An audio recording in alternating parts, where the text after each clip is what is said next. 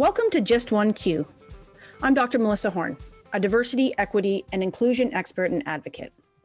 In this podcast, I chat with industry experts about the latest scientific trends related to diversity, equity, and inclusion in the workplace. Each week, I ask one burning question tied to current events.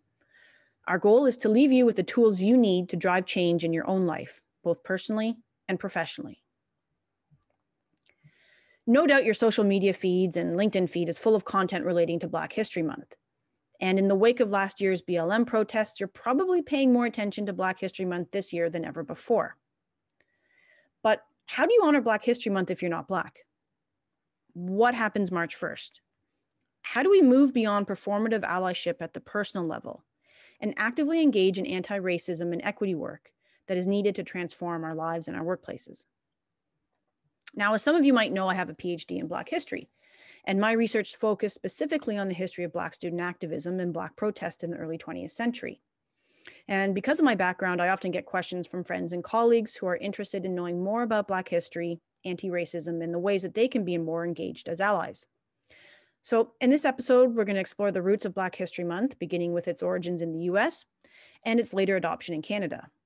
Then we'll look at some of the concrete ways you can personally engage with Black History Month this February and beyond.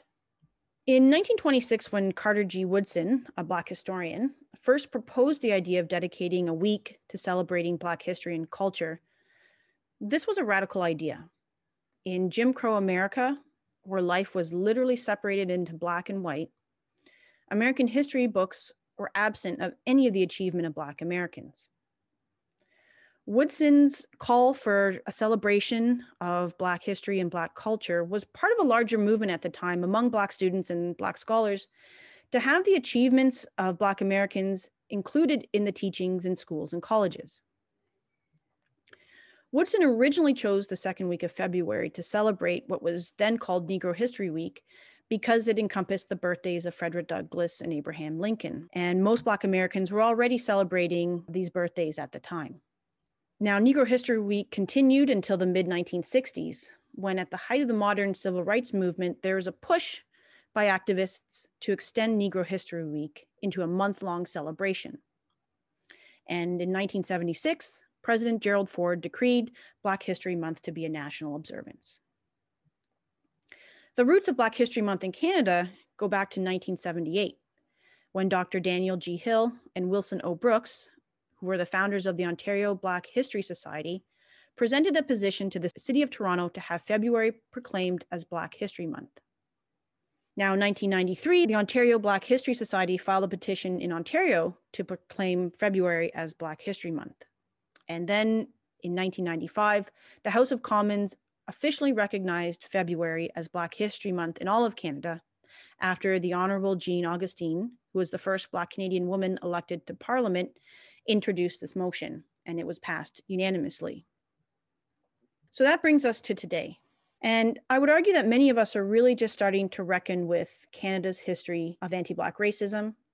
And we're just beginning to come to terms with the fact that Black history is largely absent in Canadian history books.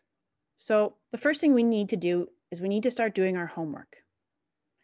This year, I would argue one of the first and most important things you can do to honor the spirit of Black History Month is to learn about the contributions that Black Canadians have made to this country. Outside of history, I would recommend that you consider reading books by Black authors. Reading literature and books by people with a different perspective than your own can be really impactful in helping to foster greater understanding. Becoming anti-racist is ongoing work, so build your library of anti-racism literature. And here are a few books to get you started. Crystal Fleming's How to Be Less Stupid About Race, Robin DiAngelo's White Fragility, and Ibram X. Kendi, How to Be an Anti-Racist. If we're going to confront the systems of oppression within this country, we have to understand our history and how race and racism continue to operate in the present day. Many of the inequalities that exist in our workplaces today rest upon this history. And there are amazing speakers like Camille Dundas, whose diversity, equity, and inclusion training situates the current issues of anti-Black racism in the workplace within this historical context. The other way we can celebrate the spirit of Black History Month 365 is for those of us with white privilege to be willing to change to be willing to see and use our privilege to make changes in our own spheres of influence, in our personal lives and in our workplaces. So here's some ways you can do that. Support Black-owned businesses. Donate to Black nonprofit organizations. We work with an amazing partner, Making Change, which is located in Simcoe County. Making Change focuses on raising awareness and educating and exposing people to the Black community, Black culture, and issues around anti-Black racism. Since last summer, Making Change has been organizing and facilitating anti-Black racism training in workplaces and in schools.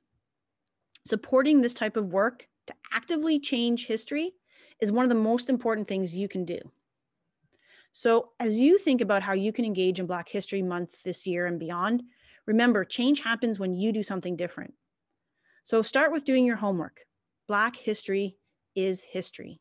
Start to learn about Black history. There are several initiatives in Canada that are currently pushing for greater Black history content in the curriculum. You can be a part of that change. Build your anti-racism library. Use your power and privilege to support Black-owned businesses and donate to Black nonprofit organizations. They're doing incredible work, and the more funding they have, the greater their reach will be. On our next episode, we'll continue the conversation with Colleen James, who will discuss what organizations can do to move beyond performative allyship and implement anti-racist and equitable practices in their organizations 365. To everyone who tuned in today, thanks so much for joining me on Just One Q.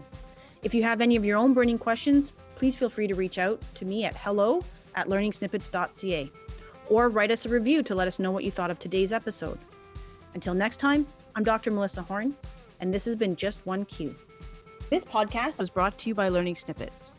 Using highly measurable tools and practices, Learning Snippets will help you build a high-performing, inclusive employee culture at scale. Learn more at learningsnippets.ca.